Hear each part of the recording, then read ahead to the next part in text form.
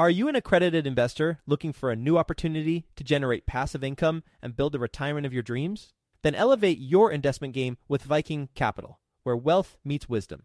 Whether you're a seasoned investor or just starting out, Viking Capital can help guide you towards financial freedom through passive real estate investing. With strong and transparent underwriting, Viking identifies low-risk opportunities with the goal of preserving investor capital and maximizing long-term growth potential. And their accessible and responsive investor relations team will help you understand how each investment will impact your unique financial goals. With $800 million in assets acquired, more than $230 million in equity raised, and more than 5,000 units under management, Viking Capital is your path to early retirement. To learn about Viking Capital's latest investment opportunity, which is available for you right now, visit go.vikingcapllc.com/best. That's go.vikingcapllc.com/best to get started today. Did you know that within a decade, women will hold $30 trillion in investable assets? Yet somehow only 19% of women reported feeling confident in selecting investments that align with their long-term goals. Our friends at InvestHer are out to change that. InvestHerCon is the #1 premier conference for women in real estate, and it's happening June 2nd through the 4th in Austin, Texas. InvestHerCon is not just another real estate conference. It's a transformational experience focused on real estate investing, business strategies, and self-care tactics, all designed to help women take control of their financial futures.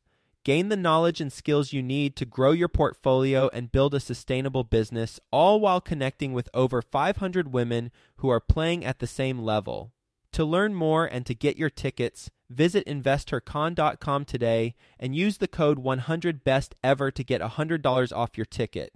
That's InvestHer, H-E-R, con.com, promo code 100BESTEVER to get $100 off your ticket.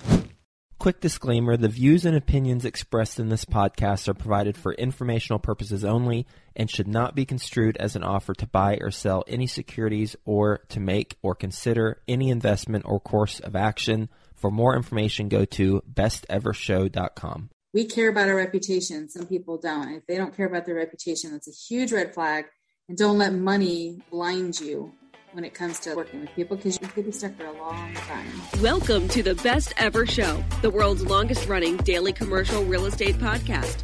Our hosts interview commercial real estate experts every day to get you the best advice ever with none of the fluffy stuff. Best ever listeners, welcome to the Best Real Estate Investing Advice Ever Show. I'm Slocum Reed, and I'm here with Lisa Parrish.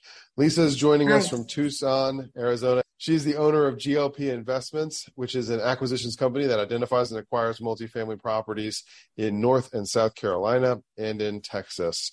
Currently, Lisa and her husband, Greg, are GPs of over 3,200 units across 26 properties. Lisa, can you start us off with a little bit more about your background and what you're currently focused on? Sure. Thank you so much for having me. And just a little correction, that 3,200 units is really what we've acquired over the years. We have sold off several of those properties, especially over the last couple of years, because it's been a really great market. Of course, right? And then we've taken the money and we've redeployed into a few different things. We're actually doing a little bit new development, but do you want me to kind of just give you a quick rundown of our story? Yeah, absolutely. Okay. So my husband and I were realtors in the early 2000s in Tucson, Arizona, and did really well, thought it would last forever. I'm sure a lot of people in real estate can relate to that feeling. And even though people warned us that it was about to end. And in 2007, 2008, we found ourselves basically unemployed because when the market crashed, you couldn't get anyone approved for a loan. You couldn't get a house sold, foreclosures all over the place. So we decided to make a move. And at the same time, I actually heard an advertisement for Dave Lindahl, multifamily guru. And something compelled me to go out and listen to him. And even though we were pretty much broke at the time, because again, both of us were realtors, I talked my husband into spending $3,000 and plane tickets and everything to go out to Boston to go see Dave Lindahl. And once we did, we were just hooked. Multifamily just made so much sense. Regardless of what kind of market you're in, just made so much sense to us. So we went into a coaching program. Long story short, we raised money to purchase our first apartment complex, and it was in North Carolina, because it was an emerging market and Tucson or Arizona was not. So we decided to buy a small apartment complex, and that apartment complex couldn't afford property management and we needed a job. So we decided, let's go be property managers. And we moved our 2 young kids at the time out to North Carolina. Thought we'll just do it as an adventure. We knew no one, had no money, had no friends or family or nothing. But we just took a chance and moved out there. Our first apartment complex was 23 units. It was mostly Hispanics that spoke Spanish. And even though we're an hour from the border of Mexico, we didn't speak Spanish. So we would go to them. I would knock on doors to collect rent. I took cash. I did all kinds of things wrong. And my husband did maintenance. It was definitely a learning experience and not anything that I would ever recommend. But we did it the hard way, but we started to build relationships. And before we knew it, we had a few different sellers who got into trouble and needed help. And we did some creative financing and ended up building up a portfolio of about 100 units and managing it ourselves. So when you're managing yourself, 100 units is a lot. We brought in some staff and we thought, okay, we're doing okay. We own most of the apartment complex. We had a little bit of investors, but we also wanted to be involved with our kids' lives and have some freedom. And what we realized was we're working our butts off for 100 units and we wanted to scale up. And what we learned, and this is what Dave Lindahl teaches, we just weren't listening, was multifamily is a team sport. And what we realized is that we need to bring in other people to handle some of the stuff that we just didn't have time to do. One being third-party management. We just were so controlling, it's hard to let go.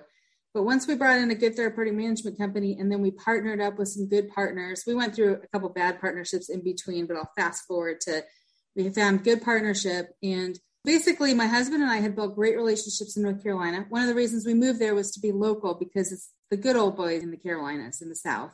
You kind of have to be local. They don't really want to work with the outsiders. So we were part of the locals and they would work with us. Well, our partners that we had met up with that raised money, that's Ryan Woolley and Tyler Devereaux with Multifamily Capital Partners. We met up with them and they were raising money and they were trying to get into the Carolinas, but they couldn't because they were outsiders. And we had all these relationships, but we just didn't have time to go and raise money and do all the networking. So when we met up together, it was like puzzle pieces fitting together. They raised money. We were able to bring in the deals and we went from a couple hundred units to thousands within a year or so. So that's kind of how we got into the big leagues. And that was in 2017. So over the last several years, we've been acquiring deals with them and third-party management, been able to build up the portfolio. And my husband and I at this point, because we sold off a lot of our property last year, we did really well. We're now starting to buy land and do some new development. But this is really the best part of my story, I believe, is that when you're starting, you make a goal of how many units you want to buy or how much money you want to make. And of course, we did that. So we had a certain goal for money. And then our goal for units was 1,000 units. We thought, oh my gosh, how are we ever going to get to that? That seems so huge. And then we did, and we raised it to 2,000 and we hit 3,000. And I just felt like I'm not feeling that amazing. Like, yeah, it's great. I'm out of debt. I have money, but I wasn't feeling that inner feeling of satisfaction in my life. And then we started doing some mentoring and helping people, giving some of the knowledge that we have back to some students. Like I told you, Ryan and Tyler, my partners, they have multifamily mindset. They have an education company. And so I started helping some of their students and I would have students tell me, oh my gosh, Lisa, you've changed my life. You've changed the trajectory of my life. You've done this for me, that for me, and that. And I just would get the goosebumps all over. And then I realized that was what it was all about. To me, it's all about, yeah, you can make the money, get yourself out of debt, be in a good situation, and then don't sit on it. You have to take that knowledge and all the mistakes and everything that we've learned and give it back. And now that I'm giving it back, it's the most rewarding thing ever. And I'm really doing this podcast just to be able to help people in some way, not necessarily for myself. So that's my story. It's a great story, and you've given me a lot of questions already. I kind of want to work backwards. Awesome that you're involved in mentoring, helping people change their lives. Of course, that's a calling for a lot of people, you and me included. You were setting unit goals of 1,000 and then 2,000 and then 3,000. And I will say, as an active owner operator, I see the unit counts and the asset under management numbers that a lot of people share, especially in the syndication space. And my third grade reading level self wants to ask the question, what do those numbers really mean? Because 1,000 units is a very different count when you are a capital raiser or an asset manager in a general partnership, where the vast majority of returns are going to your limited partners. It's a very different number when you are a limited partner who has brought $50,000 or $100,000 to a fund that has acquired 1,000 units. It's a very different number when you are an active operator who has just acquired those and has your 20% equity. And it's a very different number when you own 1,000 units free and clear, as I know some people who do. So I want to ask about those 1,000, 2,000, 3,000 unit goals. When you were hitting those, what were those numbers for you? I know you said your first 100 units was almost entirely self-owned and also self-managed. What did your business look like when you were hitting those numbers? That's a great question. I've never had anyone ask me that question. I feel like the 1,000, 2,000 is really an arbitrary number. I know that some people translate that to money, but you're right. It really depends. Like for us, we are limited partners in all of our deals, but we're not limited partners in other people's deals. And I know there's a lot of people that do both. I'm kind of a control freak, so it's hard for me to put my money somewhere where I can't touch it and something's going wrong. I want to be able to fly out there and do something about it. So we're GPs in every deal that we've ever done, some a lot more than others, but most of the time, at minimum, we are sharing with Ryan and Tyler 50-50, and we're sharing all GP decisions. So for us, that was really important. But it started out, our goal was $10,000 a month as our original goal. And the problem is that as you start making that money, then the spending goes up. And we always have the philosophy, and I don't recommend this, but this is us. Everyone would tell us around us, go on a budget. You're spending too much money. And we thought, no, we just need to make more money. We need to keep up with the way that we want to spend money. So we try to make sure that we're investing more of our money. We'll invest into our own deals as much as we can. But it was $20,000 a month, $30,000 a month, $50,000 a month. Before we knew it, we weren't really even looking at what we're making monthly anymore because of acquisition fees. And then once we start selling deals, then the problem becomes we have too much money. Now we need to figure out what to do with it. So we started dumping money into land. So personally, we're debt-free and we own a bunch of land debt-free. And that's what we really wanted, was to not have debt personally. Of course, our properties, we want to leverage as much as possible. But personally, we didn't want to have credit card debt or any kind of debt. We wanted to have a good amount of, I don't really want to throw around like real numbers because I feel like that's bragging. But we needed to make sure that we had a good amount of money for liquidity to be able to sponsor deals. And now I'm really happy where we are because we're still doing deals very slowly, selectively, when we want to, when we feel like it, when we're helping somebody. Our sons are in the business. They're 20 and 23. So because they're getting into the business, of course, they're still motivated to do deals. So when we do deals, we want to make sure we're bringing them in, we're mentoring, we're helping somebody. I don't really want to do it to just grow our bank account. Even our boys, they could just sit back, do nothing, and inherit all of our money and be fine. But they don't want that. They want to build their own fortune. So it's more about the practice of what we're doing at this point than the money and being able to sponsor people or help people. I know that doesn't really answer your question. I don't really have literal translation from 1,000 units to this amount of money, though. It's very arbitrary, really.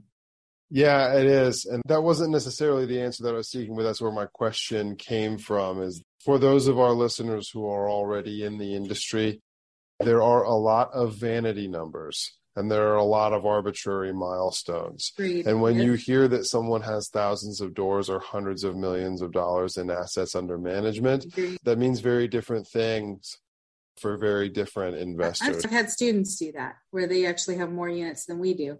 But I know the truth. So the truth for us is we're GPs on every deal. We control, sometimes with partners, every deal. We're sponsors in every deal. And we're not just investing, but I've seen that. People that invest their money into a deal, they're not really a part of the deal, but they call that, I don't really think that counts.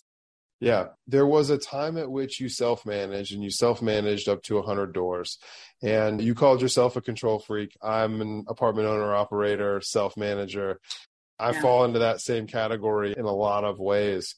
When and why did you transition to third-party management? Because we knew that we wanted to grow a business and we were working in our business. I don't know if you read the book, and I would suggest everyone reads the book E-Myth or E-Myth Revisited, where it talks about if you're working in your business, if you own a bakery and you're the one that's baking or helping the clients, you're really working in your business. You just bought yourself a business. So I was a soccer manager for my kids' soccer teams. My husband was coaching. And we prioritized that. But besides that, we were just running ourselves ragged, and we knew we wanted to grow the business and the portfolio without being so bogged down. So really, we started listening. Dave Lindahl teaches this from the beginning, but we started listening that you can delegate the daily tasks. So we finally found a property management company. They're not really prevalent anymore. But when I met with them, this was in 2016 or 17, I told them I'm a control freak. I told them that I've been managing my own properties. We actually had gotten up to 222 units when we were managing. I kind of missed, there was a 138 unit property that we bought. I think that's what put us over the edge, was just like, okay, this is too much. But I told the CEO of the company, I don't want to do the daily tasks. We need a manager, but I still want to know what's going on. I still want to be a big part of it. So we transitioned from property management to asset management. So we didn't walk away from our properties. I still can't. And now we have an asset manager. And so we're overseeing the asset manager who asset manages for us. But still, my husband and I are still involved daily. We still look at what's going on, but we're just more in the background now for problems. And then we'll visit quarterly. We used to visit weekly, at least monthly. So definitely pulling ourselves back. But yeah, we wanted to be able to have a life, and we wanted to be able to do more acquisitions. And if you're busy managing properties or dealing with tenants, you can't have more acquisitions. Plus, dealing with tenants is the worst part of this business. It's the reason that we started out buying a duplex and a triplex and all that stuff and doing everything you have to, because you can't afford management at that point. That is the reason people don't want to be landlords, because if you're dealing with toilets and tenants that don't pay, and I used to do my own evictions, which I'm glad I did. I kind of liked it, but I don't have time for that. To waste 4 hours and sitting in court. It's like watching TV. It's kind of cool, but we just realized that time is money. It's important for us if we want to scale up and have a life. This is the right way to do it. And the right way to do it is bring in partners, bring in a management company, be good at what you do, which for us was broker relations, being able to bring in deals, negotiating contracts and negotiating deals, and then overseeing everybody.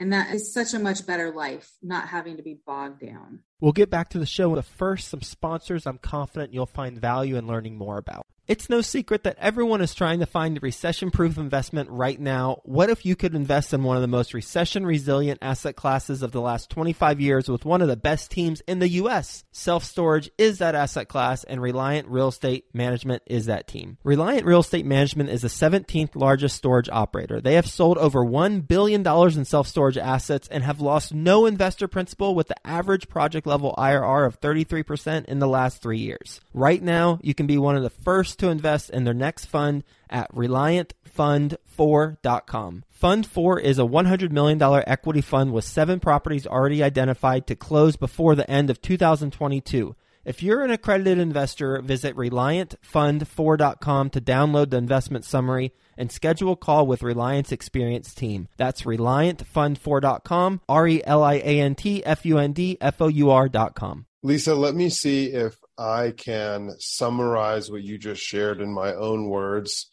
for our listeners. And let me know if I hit the nail on the head or if I'm completely wrong. Please correct me.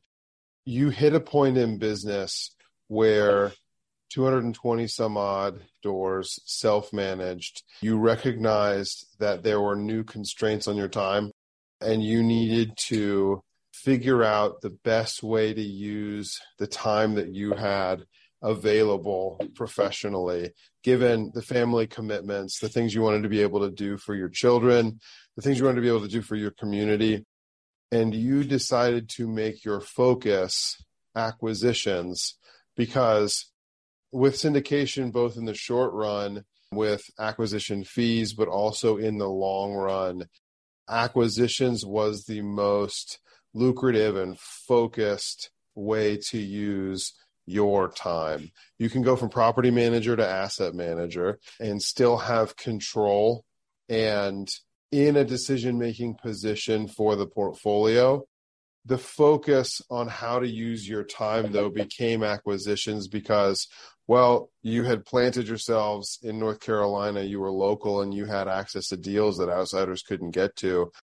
But also, acquisitions was the one thing for you all that would lead to the kind of lifestyle, wealth, freedom that you guys wanted to have. Is that correct? Yeah, that's exactly correct. You only have so much time in the day, and I believe that everyone should figure out what they're good at and what they like doing, and most of the time that's the same thing. And we realized that we were good at broker relations. I've been a broker a long time. I can relate to brokers. I understand how they think, and we were able to make these great relationships, including making friendships with them, and we were able to get inside deals where obviously they're not giving us the deal. It's always up to the seller, but they're able to recommend to the seller to work with us because they know we're easy to work with. We do what we say we're going to do. We always close the deals. We don't retrade. So yeah, that was what we were able to focus on. And money raising, we were good at doing that, but that takes a lot of time.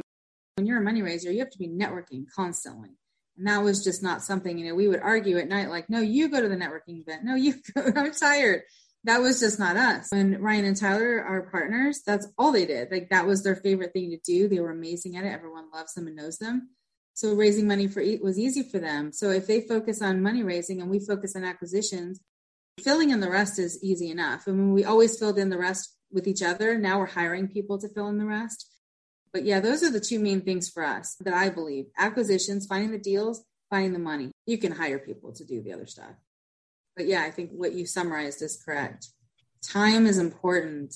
And I still find myself a lot of times in the weeds where I'm like, you know what? I need to have my asset manager handling this, or the property managers. We tell the property managers or the regional managers, you have the property manager and then the regional manager over them and then the asset manager. Between all of them, unless this is a really big several $1,000s deal, we don't really need to be involved in every little thing.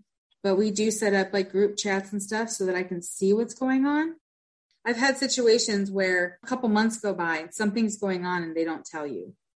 And I don't like that. I don't like to know a couple months later something that I should have known a couple months ago, where the solution would have been much easier had I known when I should have. So I like to know what's going on. I may not be involved in every little thing though. I just like to know. So we do weekly reports, monthly reports, daily little updates. We do weekly calls, but that really doesn't take up a whole lot of my time. It's not the same as actually every day. Especially when you get to the point that you can systematize those conversations and going in what the conversation needs to be. Exactly.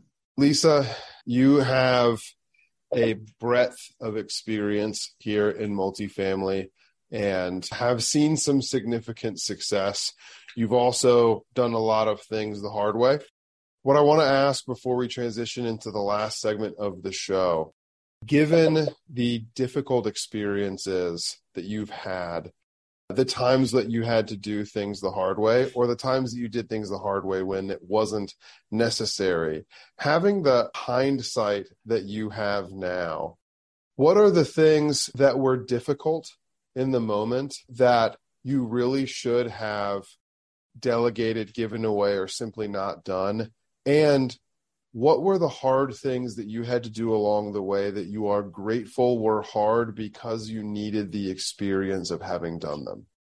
I think the answer to both those questions is really the same, because I always say we were property managers for 7 years.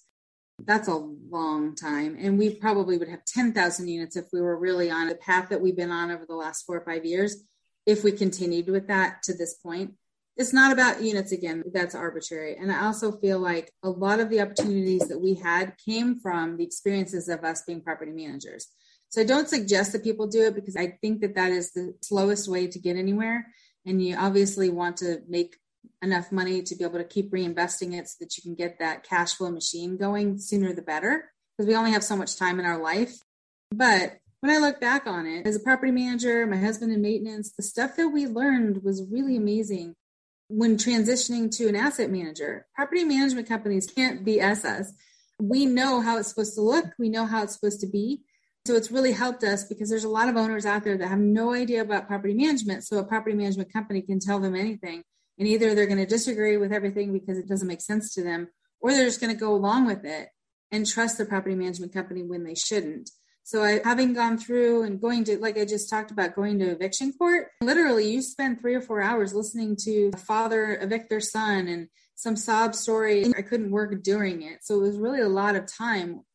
I don't want to say wasted, because it's learning, but not to the best use of my time. So had I known all that, maybe I would have still done a lot of it, but sped it up and not waited 7 years. We really waited a long time, where we should have brought in third-party management. We did interview a couple of them, and we just felt like, oh gosh, these guys are just going to rip us off. They're going to charge us for this and that and whatever. So it took a long time till we got to a point where we found the right management company that fit us.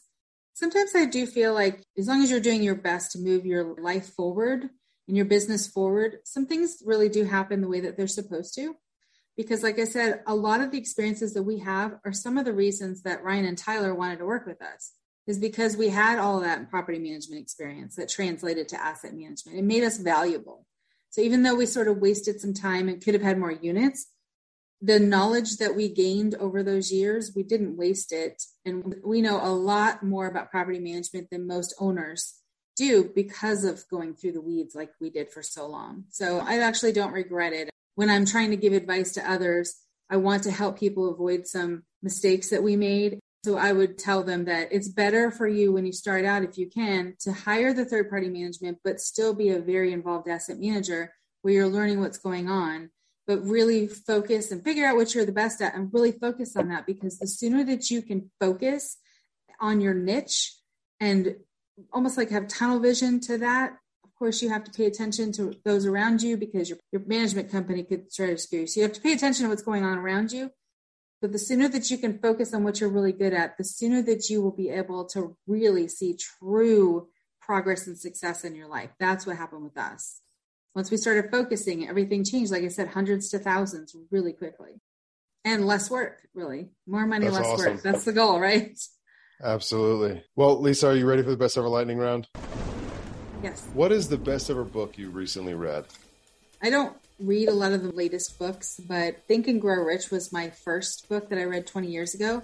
And it was what opened my eyes to just entrepreneurship. And it's such a motivating book. I think anyone who hasn't read it lately should reread that book. It's so awesome. And I really love, like I said before, E-Myth, with E-Myth Revisited. I love Michael that book. Gerber, because yes, I love it because I always recommend people, because I see people who they buy a business, a restaurant or something, and they're the ones that are doing whatever it is. They're the manager or whatever. They bought a job, Yeah. And I mean, you can build several restaurants and make so much more money if you're not the one that's actually there taking reservations and all that stuff. So I really like to have people read that book.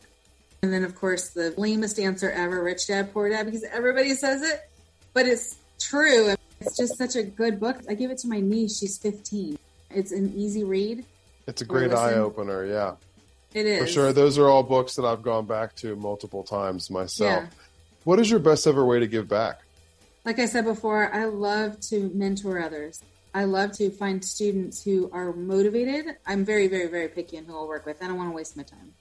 There's some people out there that want you to do everything for them. So if I find people, and I have a few of them that are working really hard and doing everything that they can to find success, I want to be able to help them avoid mistakes. I want to be able to partner them up with my sons and do what I can to be able to, again, help them avoid losing money and try to help them get their first deal. We've helped a lot of people get their first deal. Once you get your first deal, it's so much easier after that. Lisa, what is the biggest mistake you've made and the best ever lesson that resulted from it? I kind of skipped over this part, but we did go through a bad partnership before we found Ryan and Tyler. So when we decided that we wanted to do this as a team sport, and we partnered up with people for the wrong reason. We didn't listen to our gut that these weren't really the best people. We did it because they had money. We didn't really have money. We wanted to get to the next level. They said, you don't have to bring in earnest money.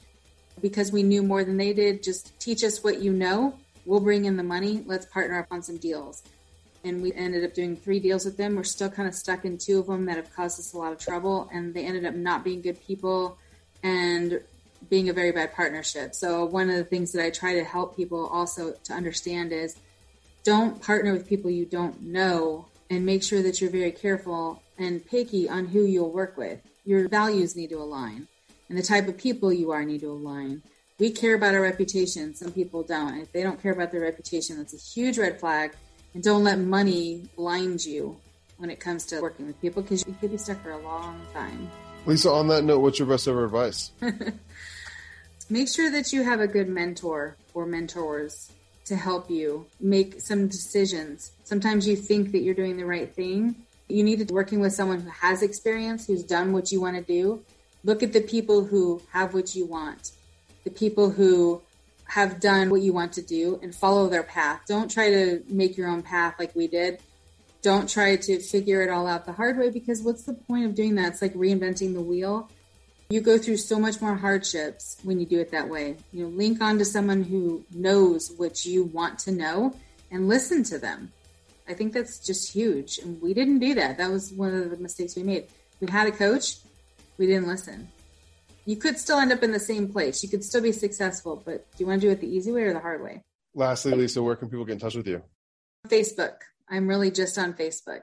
Lisa L. Parrish, Parrish, or my website, glpinvestmentsnc, like North Carolina.com. And you can email me from there. I'm not a huge emailer, but if you can get me on Facebook and iMessage me, that's my favorite way to communicate. Awesome. The link to Lisa's Facebook is in the show notes. Lisa, thank you. Best Ever listeners, thank you as well for tuning in. If you've gained value from this episode, please do subscribe to our show, leave us a 5-star review, and share this episode with a real estate investor friend who needs to hear this conversation about learning how to do things the easy way to be able to gain accelerated growth. Thank you, and have a best ever day. Thank you so much. I hope I was able to provide value, and Multifamily Mindset is an education company that can help you be able to learn multifamily if you're interested.